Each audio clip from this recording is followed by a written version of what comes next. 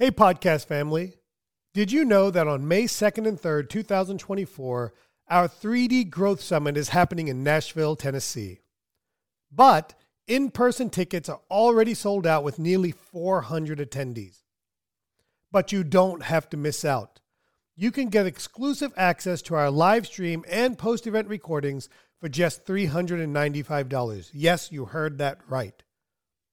For a single fee, you and your entire dental team can learn from our industry leaders with online recordings available after the event.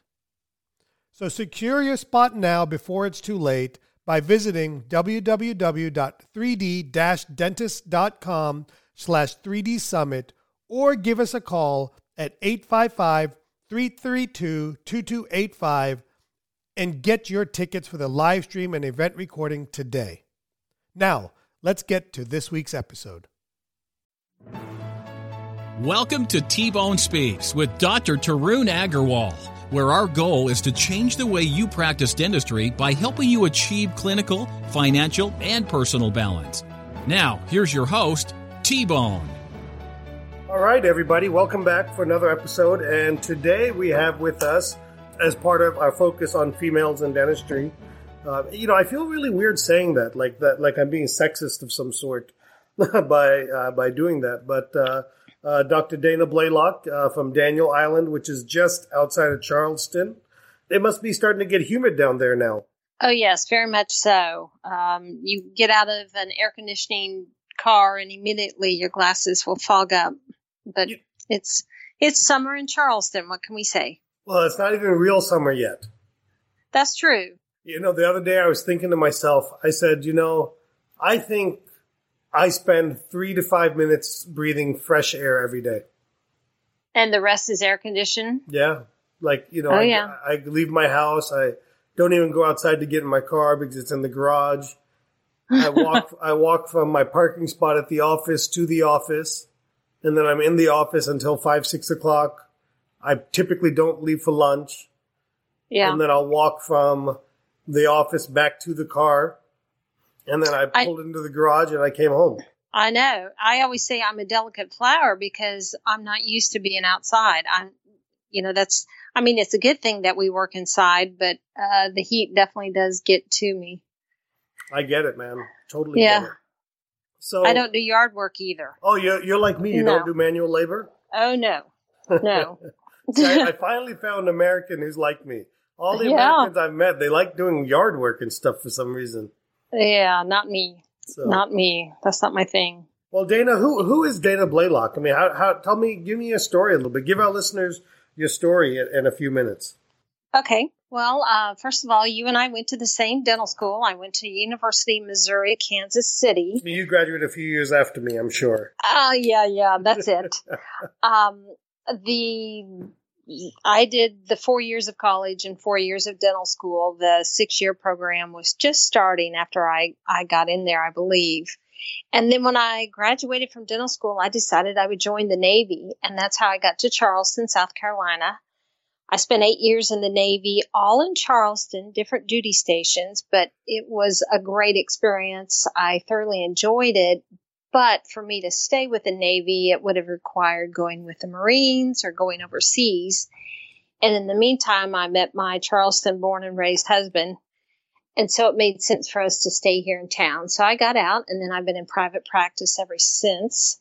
Did you buy your practice, build your practice? I joined a partnership, and it was wonderful for 16 years. And then, as I said, I had a midlife crisis, and I decided I wanted my own practice. So 7 years ago, I bought a practice from a dentist that was needing to sell his very nice practice on Daniel Island. And then that's where I've been for the last 7 years. And I'm enjoying it. It's a nice, tight-knit community. And do you live there as well? I do not. I live about 35 minutes away. Well, it used to be minutes, about 26 miles away. So ideally it's not a bad drive, and it gives me time to decompress, and sometimes more time than I desire. So I thought only men had midlife crisis. I think it would have been cheaper had I bought a sports car, but the practice works. No, but so if you don't mind me asking, and I'm going to ask whether you like it or not, but Sure. no, I'm not trying to be like that. So you were in a partnership that was successful. It was a positive partnership. It was. I learned a lot. I learned a lot about dentistry, about business, about myself. And so we had a partner.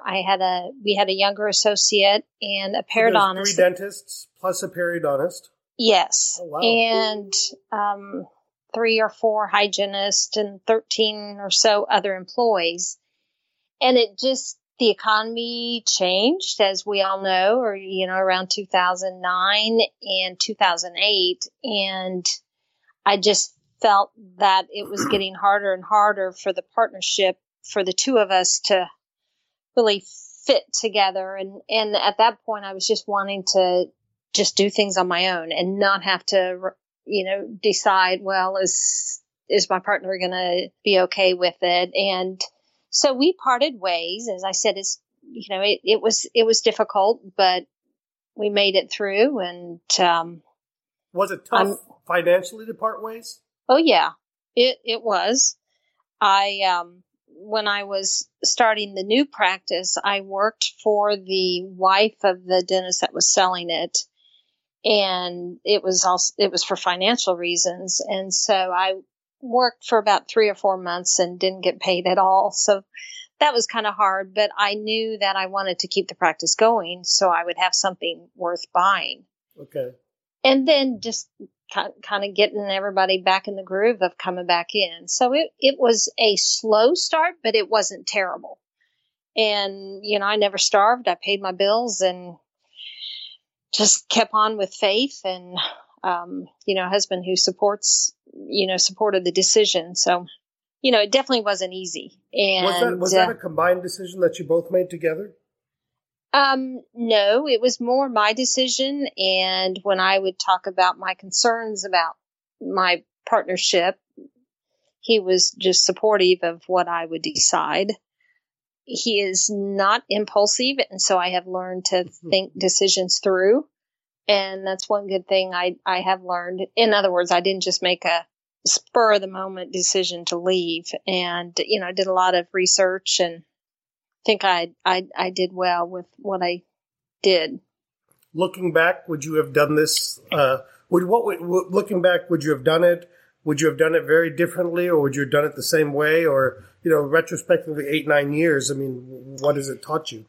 Yeah, well, I probably would have done it a little bit sooner, but having the partner and the associate was very good during that stage of my life. My son we adopted my son and he grew up, like 15 years. So during that time, if he was sick or he needed me or I wanted to go on a field trip, it was much easier to take a day off. Where if that was now, when I was the only dentist there to maybe check hygiene or see new patients, it would have been much harder. So during those first 16 years of my practice out of the Navy, it was a perfect fit for me. And now going at it on my own, it's funny, I've changed my techniques, I've changed my materials, I've changed so much since I was in the practice because I think it's important to keep growing and not just get stagnant. So okay. I'm glad I did it. Okay, so you're happy you did it, and at the end of the day, you're only, I don't want to use the word regret, but you're only looking back as you wish you had done it a little bit sooner. Yes. And you're happy with the practice that you bought? Yes, very much so. Okay. All right, that's fair enough. So talk to us about your practice. Tell me, what is your practice? Are you a cosmetic-only practice? Are you a family practice? Do you take insurance, not take insurance? Well, I would say my tagline would be I'm a general and cosmetic dentist. I see families, but I see very few children. I take insurance. I am in network for Delta PPO because we have several big employers in our area that are Delta PPO. And at the time, again, starting the practice up 7 years ago, I thought, okay, that's a wise thing to do. And it still, as I say, continues to be a thorn in my side because I see I see what they reimburse for some of my major services. But anyway, so Delta PPO and Blue Cross, and that's it. The rest, we file insurance, but the customers or the patients, will pay what their insurance does not cover. So you accept assignment? Yes, okay, we do. We use EagleSoft, so it's very good at figuring out what their portions are. So I feel like our patients definitely have an idea of what's going on before we do treatment. Okay, that's fair. That's pretty good. So would you say that you've ever had thoughts about adding insurances or getting more network or dropping networks? I mean, how have you thought about those things? Yeah, never adding. Probably every 6 months, I think about dropping the PPO part of Delta and going to Premier. Do they allow you to do that now? Yes, you can do that. But, it's one of those things, how many people are gonna stick around. And I've gotten used to treating some of these patients. They're great patients, and I don't want to lose them because they can't afford, or they think they can't afford the treatment that they need because their insurance is only going to pay about half of what the fees are. So it's one of those decisions I try to hash through every so often, and then I put it aside and think I'll look at it again. But I figure as long as I'm paying the bills and everybody's happy, then we'll keep on doing what we're doing. All right. So what are the procedures you enjoy doing in your practice? Well, I would say my new thing that I've been into, well, it's not that new, is the area of sleep. Right. And about 5 years ago, I took the course with Dr. David Singh for the DNA appliance. Okay. And that really started sparking my interest. But even before then, at some of our LVI courses, they were starting to talk about how the airway is everything. And it was just starting to fall into place how the airway is important with your occlusion and the neuromuscular treatments. So when I heard about Dr. Singh's course, I thought, all right, I've got to take this and find out what he's saying. And then that's it's Dr. David Singh? Yes. Okay. Just so our show editor can put the notes in for those. It's Dr. David Singh with the DNA appliance. Yes. Okay. And his company was Biomodeling, but now it's changed. I think it's called Vivos, Vivos. Okay. And then I was doing some of those, and then I saw an article and I reached out. I guess I Facebook stalked Dr. Aaron Elliott, and that's how I ended up. She called me back, and we had a long chat one evening. And she said, well, I'm going to be in Raleigh in 2 weeks. You want to come up? So I brought my whole team, and we went to your course at the 3D Dentist site. That? It was great. I felt like I had a lot of the good science, but I still had all these questions. All right, now how do I do this in my practice more than what I was doing? And the first thing I decided I would do is go ahead and do the medical billing for the patient instead of just giving them the paperwork and having them file it themselves. What difference did you see from that? I just found that patients are much more accepting. It was so frustrating. They were all interested in the appliance. Until they found out it was $3,000. Right. And they'd say, well, does my insurance cover it? And then we would have to say, well, it's fee for service, and we'll give you the information. And nobody was interested in doing it. So I am seeing much, much more interest now. We're getting a lot of cases going, and people are much more accepting of it now that we can bill their medical. So you would say that it's made a tremendous difference in your practice? Yes. Okay. Because patients are not used to having to file their medical insurance. I know God. I'm not. It's a pain in the butt for us as it is. Can you imagine what it's like for a patient? Yeah. And I mean, if I go to a physician, I want them to file my medical insurance. So I figure, if that's one thing I can provide, then I might as well. And then the next step I took was to apply to become DME certified for Medicare, and that's still in the process. I started that in January, and we're getting pretty close. But by doing that, I can also treat patients who have Medicare and who very much need the services of sleep apnea. And is that Medicare probably is a little bit bigger in your area? Stay with us. We'll be right back. Hey there, podcast family. T-Bone here to talk about the 3D Dentist Digital Implant Continuum. Are you ready to start placing dental implants, but feeling a bit hesitant and or overwhelmed? I know that feeling. I've been there. Let's change that together.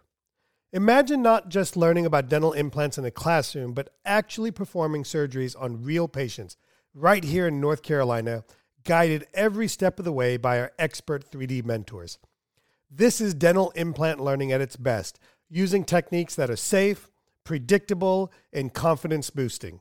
They're exactly what I use in my own practice, so you know they work. Our course goes beyond clinical skills. We prepare you to successfully integrate high-demand implant services into your practice, transforming your career by attracting new patients and elevating your practice. And it doesn't end with the course. Completing our program is just the beginning of a new journey. You'll be a part of a community of confident, skilled dentists with ongoing support to ensure lasting success and growth. After all, this is about mastering a skill that can transform your career, just like it did for me. So, are you ready to take your practice to the next level?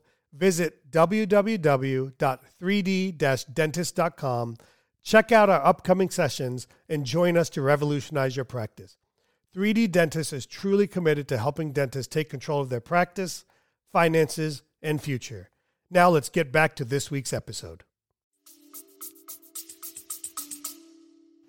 Well, yes, probably, because of it seems like the age of the patient is getting closer to the 40, 50, 60 age instead of the 30, 40, 50, I guess.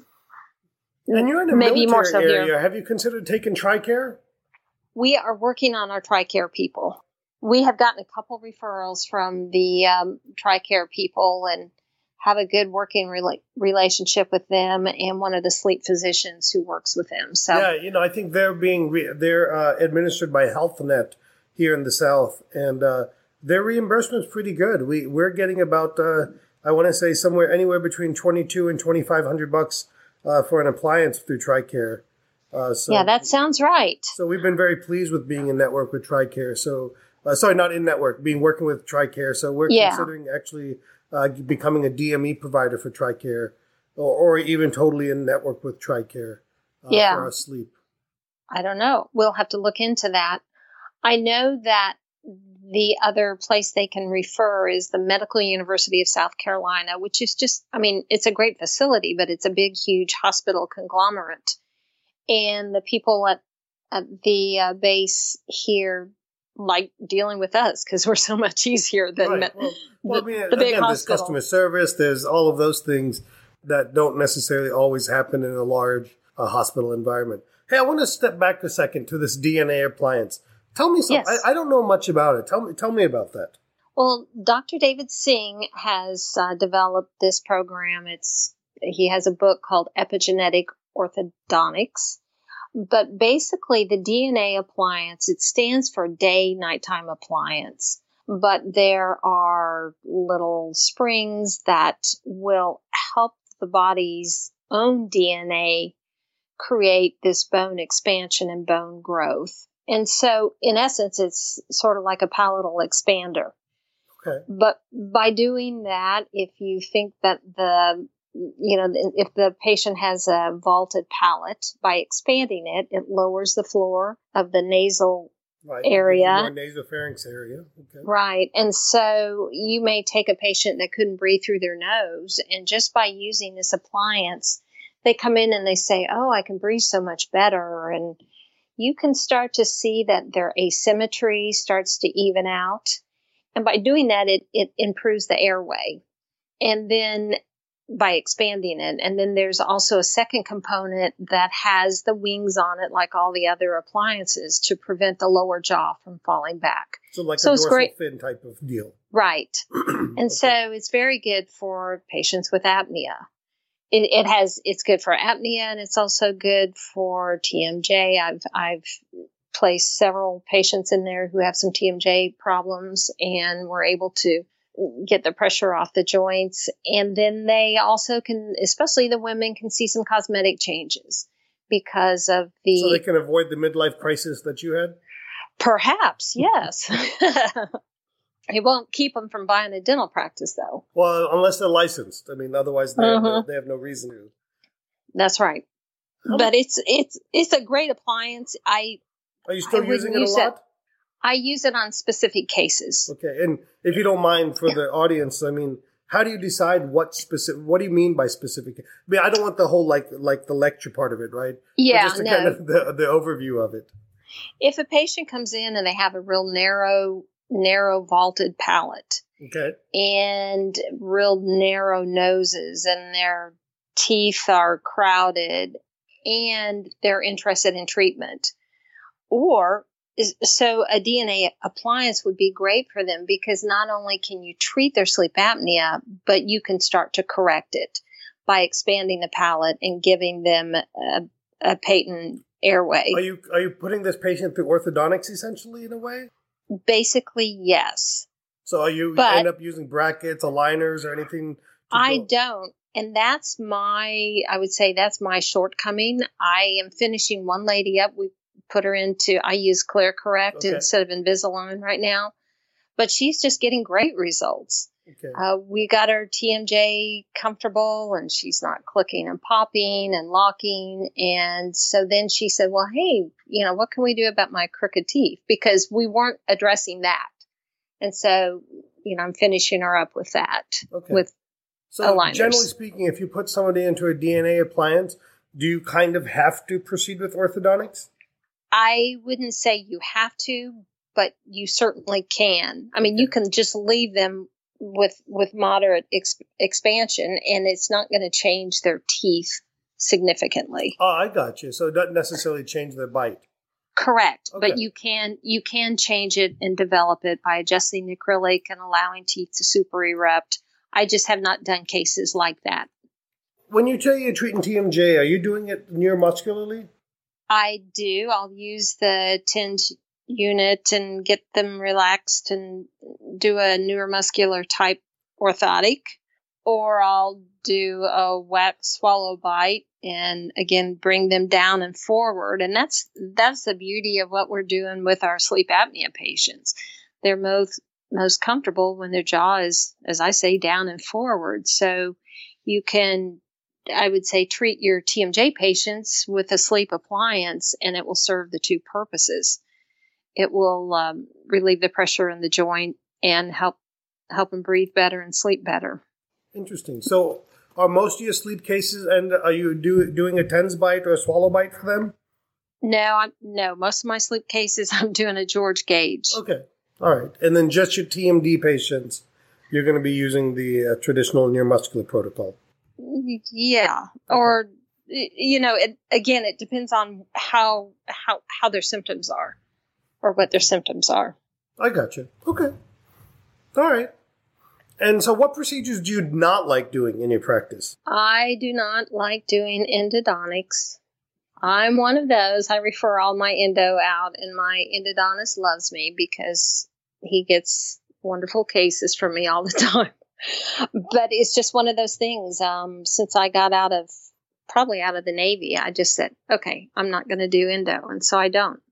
And I know that's something that I should have done years ago, but I get great results with my endodontist. And if they have a problem, which is rare, then I know that he did the best he could, and then we know what we need to do next for the patient. Are you open to learning endo? No. I know. I listened to your podcast. No, it's okay. I'm not trying to tell you what to do. Yeah. I'm just thinking about. I'm always thinking about growth and the next step and things like that. Right. So what about bringing in an endodontist to your practice to do root canals for you so that you can keep some of that revenue in the practice? I think that would be a viable option. I know we have one in town that works 1 or 2 days a month, perhaps at another office. And that is definitely an option. I talked with you about an associate. I had an associate for About 4 weeks. Yeah, we've talked. You had some of my experiences. Yeah, and she was going to do endo, and I thought, okay, great, all ready to buy all the equipment that she needed. And luckily, I was able to send it back when I realized that she needed to learn how to do some modern dentistry first.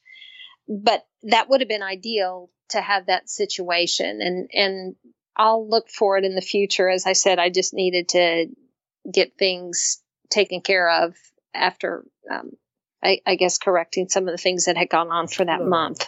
No, I get it. And I think that, as I look at the next steps for my practice, one of the things I'm looking at is at some point I can't learn everything, nor can I really, let's say I can learn everything. I can't actually physically want to do everything. And I think that's kind of where you're at to a certain degree. Right. But how I would remodify the question, and for you and for everybody else is, are you willing to learn endodontics? Are you willing to consider adding endodontics to your practice?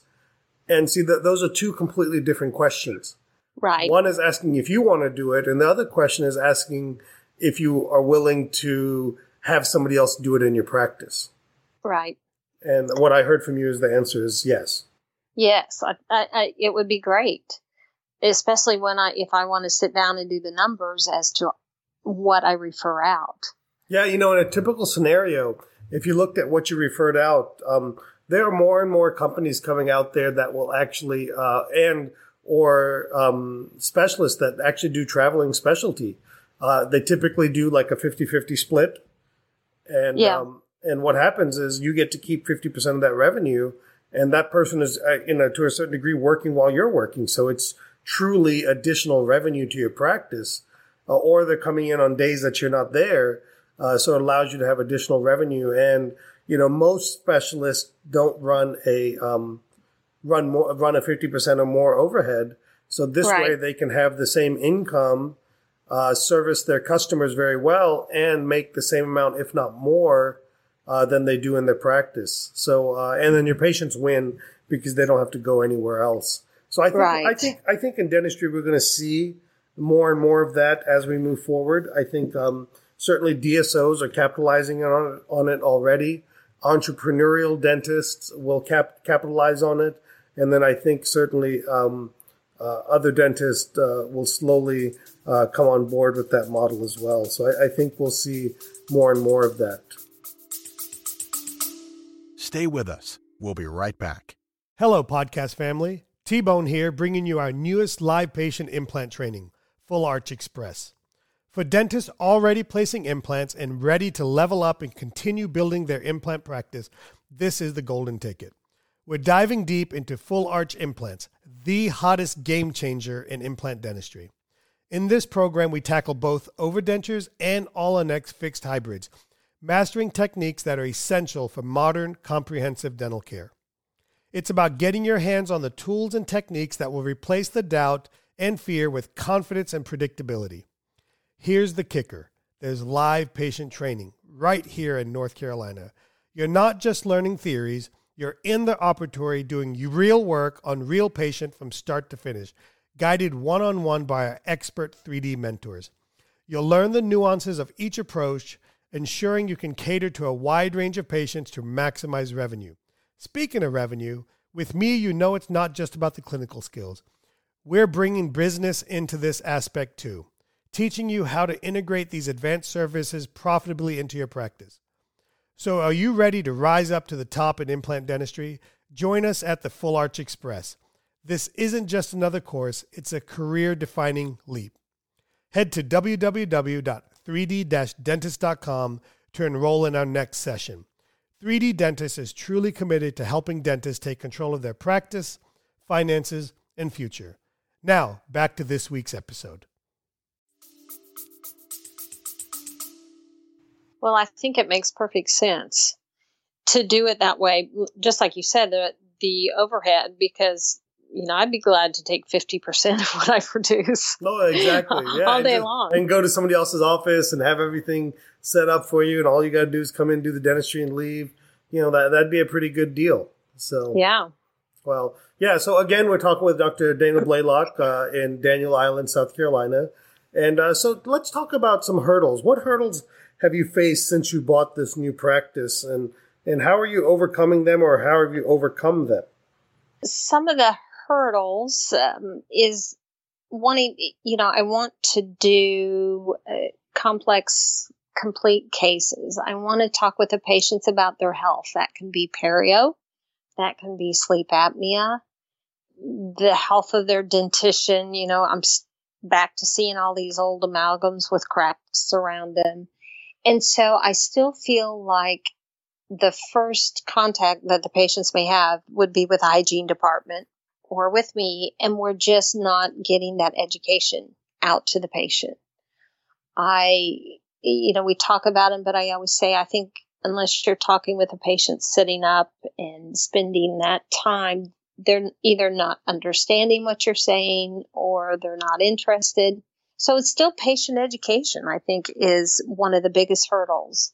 Getting patients on board with a treatment that they need or even that they want. Yeah. That would be my first hurdle. Let's talk about that a little bit. So, and my goal isn't to attack you or any of those things.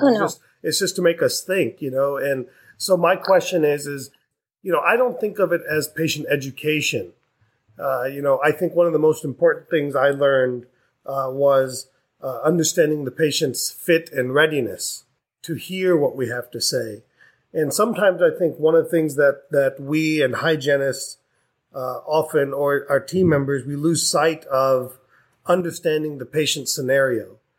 What's going on in their life. Imagine if I had come to you 8 years ago and started talking to you about all these other things that are going on in your mouth, and you're in the midlife crisis, you're trying to exit one partnership, buy another practice, and here I am unknowingly talking to you about, all these different things that you need and that you want to have done, but it's not really the right time in your life for some of those things. And I think sometimes we forget that with patients, and that to me is about understanding the patient's fit and readiness, where they're at in the process, and understanding that we can plant seeds because, those are things that grow over time, and at some point they produce a harvest. And I think those are one of the things that I think most practices, mine included, we struggle at. We struggle at that on a daily basis. So I agree, because many times we know, or we think we know what they need, but we need to ask permission.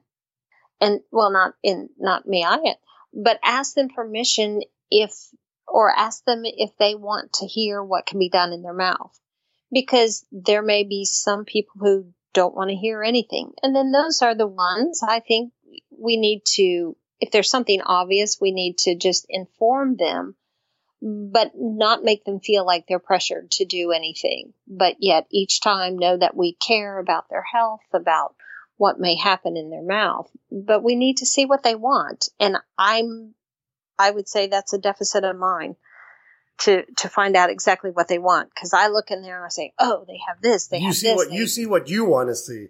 Right. You see what you're trained to see. And ultimately, we have to understand what the patient's ready and wants to hear. Sometimes people aren't aware even that they have a condition. One of those most common things that I see is people aren't even aware that they have gum disease. And here our hygienist is talking to them about the importance of fixing it, but the patient's not even aware and doesn't even care that they have this because there's no pain associated with that. Right. The other thing I would ask of you and your team is, are we taking photographs as part of our overall new patient process? We are, and we take intraoral photos, but I've been wanting to switch to the digital, like you were mentioning, like in several. Yes. Okay. I have the Canon, the 10D that I take for all mine, but that's my mission right now. I'm trying to research and find what are the hygiene cameras that you mentioned in your podcast, because to me, it makes so much sense to get us away from single tooth dentistry, but full mouth dentistry, and let the patient see their whole mouth instead of just one ugly tooth, or in their mind, or their words, one ugly tooth enlarged on a computer screen. Yes. So I'm still researching that. Let's help you with that, okay? So there are a couple of things. If you want a true dental camera and don't mind paying the $2,000-$3,000 for a dental camera, one of the best hygiene cameras is the dental Shofu camera. The Shofu makes this Eye Special or something like that. Certainly, it's not inexpensive, but it is like a point and shoot. But it has a nice flash and everything on it. It makes it very easy to take pictures, but it does come at a price. So somewhere, I don't know the exact price, but somewhere in the $2,000-$3,000 ballpark. Okay. Next would be Photomed makes a camera, a point and shoot type camera. I'm looking it up right now. They make a point and shoot close up attachment for the, I think it's a Canon G16 or something like that. And something like that is going to be like $1,000, let's call it. Okay. And I don't know if it's better or worse than the Shofu camera, but it's something along that lines. And those are much more accessible photographs for hygienists. They may not have the depth of field that we're used to as dentists for some of our publications and things like that. But certainly from a hygiene perspective, those cameras are fantastic. I've trained my hygienist to use DSLRs, but I will not lie to you and say that they are typically resistant at the beginning because of the size and weight of them. Yeah. But but we've gotten through that, probably by brute force and sheer willpower on my end and their end. But I would say that if you don't mind spending the $2,000-$3,000, the Shofu one is great. It's like, I don't know, it's like medically encapsulated. You can wipe it down and stuff. Secondarily, Photomed makes a close-up attachment for the Canon G16, which altogether run you about $1,000 or so. And you know what else is great? An iPhone. I'm trying to find a camera that will zoom like an iPhone because I've taken some great intraoral photos or digital, but no one wants to have their iPhone in the operatory. Well, you're right. Every one of my team members have that. There's a thing called an Ollo clip, OLLO clip, that you can put onto your iPhone that turns it into a little bit more of a macro lens, so you can get a little bit closer with it. And something like that's like $60-$70 to add that on to your iPhone.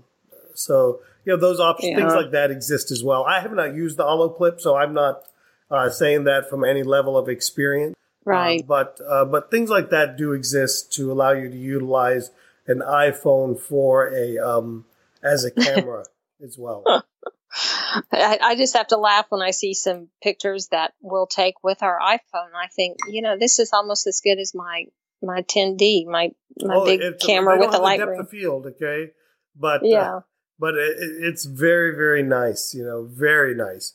But don't overthink it, Dana. I'm telling you, get a camera, even if it's a sucky camera. Just get it and start using it, because something is better than nothing. And I will tell you, and my team will tell you, that nothing has made a difference in our practice like digital photography. I always joke that it's the number one technology in our practice, even though it's the least expensive technology that we have.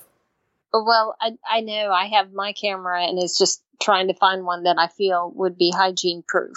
And so that's my next step. I even called your office. I think I talked with one of your hygienists. I said, okay, what is it? So I think she did mention the G16. So we're not using that, but that's a great camera. And so again, all these options do exist. So good. I don't want you to overthink it. Okay, just get a camera and make it happen. Okay. So all right. So what would you say? What areas of your practice need more attention than others? I would definitely say my hygiene department. Okay. I don't know what happens to hygienists. It seems like after they get into a certain routine, then they stop talking about perio. They'll do as we say, a bloody prophy, and then they'll say, well, they really need to floss more. They have a lot of homework, and they have 4 and 5 millimeter pockets, and they're bleeding. And to me, it's clearly a perio patient.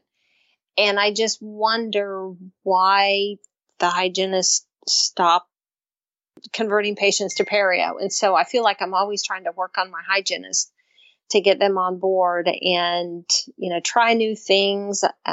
We started the Profitable Hygiene program with Rachel Wall, and we just weren't, it wasn't anything with her program. It was just that we were not getting where we needed to go. So we need to kind of back up and do some kind of boot camp that they have or any other program. So I would say my hygiene department is probably my biggest area that needs work. Well, you're not any different than any other practice, and so how I overcame that issue. Our practice stinks at doing perio treatment. I'm going to be honest with you, and I'm okay with that now. I've gotten okay with that because ultimately it's not that my patients aren't getting treated. They're just not getting coded for what they're getting treated for. Right. Does that make sense? Oh, absolutely. Yes.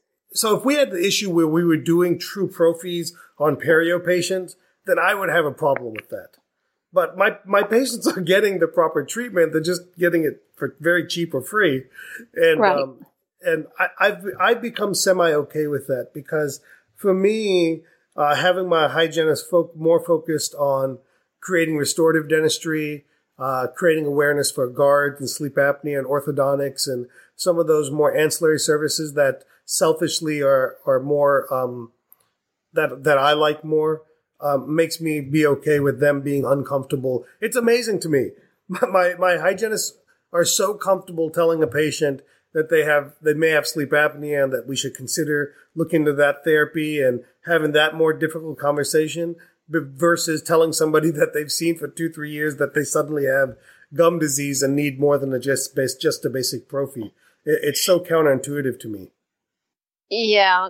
I mean, I hear you because it's something new or it's something that they don't have to treat. So perhaps it makes them feel better to refer them to the dentist instead of refer them to themselves. Yeah. I mean, I wish we knew. Yeah. But it is what it is there. So that's good. So I'm your issues are no different than anybody else. What would be some advice you would give to somebody that would make them successful? Because listen, you've been in dentistry 25 years now? 32. 32 years. I was 10 when I graduated from dental school. That old? You were that old yeah. when you graduated? Because you don't get in dentistry and make it for 32 years and love what you do and enjoy it without being successful. So what advice would you give to somebody out there? What 1 or 2 pieces of advice would you give them? Oh, well, I think my thing has always been treat the patient the way you would want to be treated. Sometimes you have to do what they want or, they come in for a quick adjustment. You don't charge them an office visit.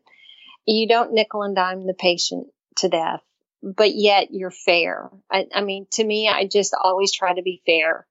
If I have to think about something and have heartache and be disgruntled over something, it's not worth it. I would much rather it may not be what I want, but do what the patient wants. And I think patients respect and they know that we care about them. And so, I mean, the main thing is just treat the patient the way you would want to be treated. I pride myself in being gentle and doing the very best dentistry I can. I'm not perfect. Nobody is perfect, but I want to do the right thing. And I would definitely say stay current. I take as much continuing education as I can. So what does that mean to you, staying current? How much continuing education do you take? Well, right now, most of the focus is with dental sleep medicine. Okay. I took several courses at LVI. I've taken some classes at Arrowhead, the Dick Barnes group. We have groups in town where we have quarterly implant seminars, study clubs, and I've learned a lot from some great clinicians there. But I didn't just stop with what I learned in dental school. And when I mentioned some problems with an associate, I was surprised that someone 8 or 10 years out of dental school was still doing things the way that I did back at UMKC 32 years ago, because times have changed and our materials have changed and our techniques have changed, our preps, and it was just changed, quite frankly. Yeah, and thank heavens. We don't alcohol off our handpieces anymore the way they used to in the old days. Oh, you don't? No, I don't. Oh, dude, I do. I'm kidding. No, I just wipe it off with my sleeve. But no, I mean, I'm so thrilled with all the changes in dentistry, and that's why I want to keep learning more. I'm still on the fence of going back to the CAD/CAM or the CEREC. I did that at my other office, and as I said, I had a love-hate relationship with it, but I know things have changed. The technology has improved even in the last 7-8 years. You know, I have a saying on that. I have a saying that, technologies are probably right for every practice, but not every practice is right for certain technologies. And, it has to fit your patient base. It has to fit your philosophy and your comfort level. And it has to fit a goal for you, so don't beat yourself up about that. I mean, biased as I am, I want to see everybody doing digital dentistry, but I don't want to see you struggle, and I don't want to see anybody struggle and fail with it. I prefer for them to at least be open-minded about it, but to say, you know what, it's not right. There's not the right thing for me. I'm okay with that for people. Well, ideally, I think if my goal in the next couple of years is to be able to, as you say, stop doing fillings, and doing more of sleep dentistry. And I kind of view that as a way that I can retire or step back from restorative dentistry. Nobody wants semi-retire, right? Very few people want to really retire. What they really want to do is have their cake and eat it too. Yes. So absolutely, why not? Well, listen, the goal is to create a scenario where that's a possibility. Right. And so it makes me think, well, I'm not ready to stop learning. I'm still wanting to get the CBCT and use that for airway analysis and excellent diagnostics, and I want to get a light walker, the laser, so I'm not ready to stop. But here's the beauty of what you just said to me, is you built a wonderful practice, a wonderful career, doing wonderful dentistry, and you're showing and saying that you can do all of that without technology. And that's awesome. I think as technologically as I am and as biased as I am towards technology, I still love hearing from people that you can be modern and advanced. You can do more dentistry of the dentistry you enjoy doing, but you don't have to have everything to be able to do it. Well, that's true. I still use impression material. Oh, shame on you. Heaven forbid. Heaven forbid you make people gag all day long. That's right. Well, we use good materials. We don't have all the goop in their mouth. That's it's minimal. That's awesome. So, what would be an example of some technology, software, something small, not like a big capital technology that you use in your practice that's made life easier? Well, I've used digital x-rays for, probably 25 years. And I can't imagine that there are still people not using digital x-rays because it's such a game changer. We're an Eaglesoft office, and just recently we added the InLive. Okay, how's that been working? Check-in process is great. Some patients really like it. You can definitely tell those that are not comfortable with an iPad. And so we've just suggested that all of the team members kind of keep an eye on their patient and see if it looks like they're struggling. Don't ask them if they need help. Just bring them on back to your room and spend some time and help them. Because I think patients might be embarrassed to say, oh, no, I don't know how to use an iPad. Because something that we think is something that everybody can do, there are certain members of the population who can't use an iPad. But besides that, I think it's very thorough. It's nice because you can customize some of the questions. So I've got a lot of questions about sleep apnea and, do you snore? Would you like to hear more? And so it's nice to be able to just see those answers real quick like. Yeah, and for our listeners that don't know what InLive is, Enlive. It's basically an iPad-only app that allows your patients to fill out their forms of consents and things, and it'll directly put those into your practice management software. And they've been great to work with. We had a few glitches here and there where it's not connecting with our network. That's what the challenge we're having right now in our practice with it. So, yeah, I don't know if that's something that they're working on their end. I know they were working on it today and then it was back up. But I just think it's nice. Does it add financial benefit to my practice? I don't know, but I hear patients say, I can tell you, I love how welcoming it is. It does add financial easy. benefit to your practice because your team members aren't scanning stuff in all the time. Well, that's true. Yeah. And, and it creates a little bit more, allows your team to focus on more important things, quite frankly. Right. They can take a picture of their medical insurance, their dental insurance. They can even take their selfie if they want to. Yeah. So we don't have to take their photo. But I think that's a neat thing. We're using Revenue Well now at your suggestion, so we can do some targeted marketing for our patient base that we've identified as needing certain services, and patients really like the convenience of that. Yeah, it's interesting how many patients can connect or contact us through that, requesting appointments and things like that. It's quite interesting how many people do that. Yeah, I find that a lot of people these days, and I'm turning into one of it, we just don't like to pick up the phone. If we can type or send a message, it's so much easier.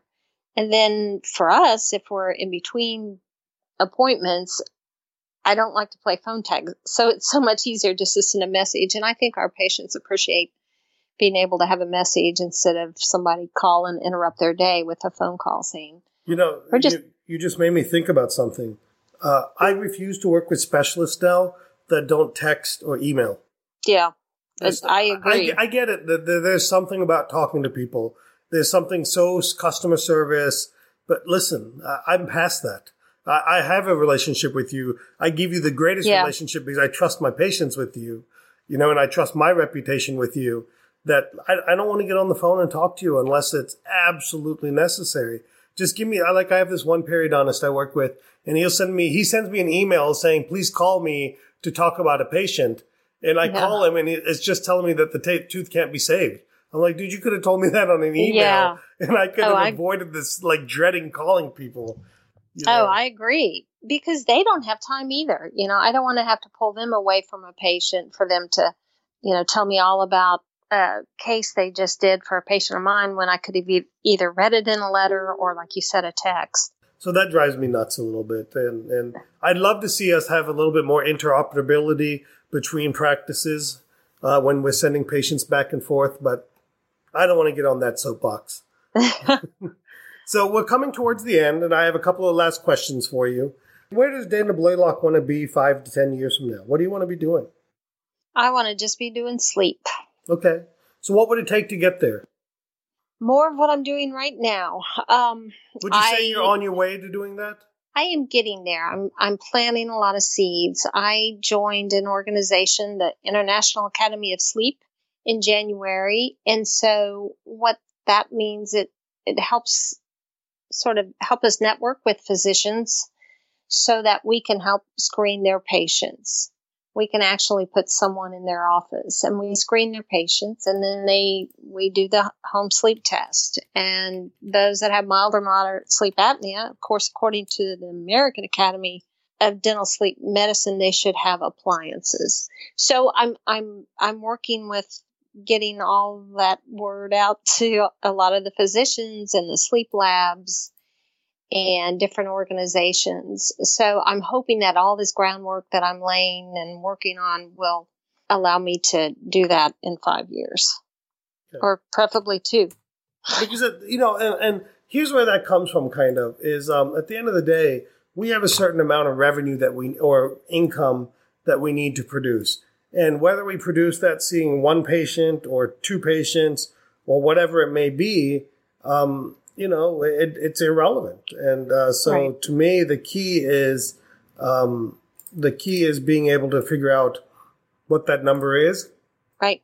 and the least number of patients to get there, quite frankly. Oh, I agree. I would rather do one appliance than 10 fillings or something like that. Well, I mean, that's Any what day. it works out to be. Yeah. After we got back from your course, I said to my assistant, because she was there with me, and I said, because we took impressions for a patient right away, I said, isn't this a lot easier than doing 10 fillings? Oh, yeah. And she said, oh, definitely. So, she's kind of there with me. So that's good to have some team members on board with that thought. That's awesome. That's awesome. So, well, I wish you luck in that. I think that's a great goal to have, and you're obviously doing many of the right things on the way. And, oh, you know what? I just thought about something. So you've been in dentistry 30 years now, 32 years. 32 years, yes. How many females were in your dental school class? I believe when I was at UMKC, we had like 330 in our class, and there were 19 females. There were 330 people in your class? Yes, it was huge. Each class was huge. And then they started cutting, I think about 6 years after I graduated, the class sizes were cut significantly. We were about less than 100 when I was there. Yeah, it was huge. So you had 19 females out of 300, let's call it out of 300 people. So yes. You're talking about 6%. Yes. And today it's 52%. That's what I hear. And it's, here in Charleston, we have the medical university. And so I've gone to the school a few times, and it's just so refreshing to see that many females.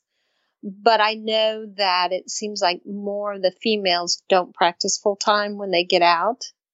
And, as I say, more power to them.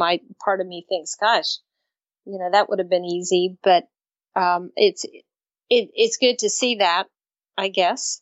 Yeah. They let us vote now too. Listen, we didn't need to go there, okay? No, I know. No, I've never felt discriminated against or anything because I was a female. For crying out loud, I was in dental school. I was in the U.S. Navy. I was definitely a minority there as far as being a female, not only a female in the Navy, but a female dental officer. So I've always been treated very well. Well, I got to tell you, you look great to be 32 years in dentistry. But it helps, thank you. But it helps that you started when you were 10. That's right. That's right. Well, Dana, I want to thank you so much for being on our show and providing so much wonderful insight and just being yourself. For anybody that would like to get in touch with Dana, it's Dr. Dana Blaylock, and it's DanielIslandsmiles@gmail.com. Dana, thank you very much. Well, thank you for having me. I've enjoyed it. Thank you. Thanks so much for listening to T-Bone Speaks with Dr. Tarun Agarwal. Remember to keep striving for excellence, and we'll catch you on the next episode.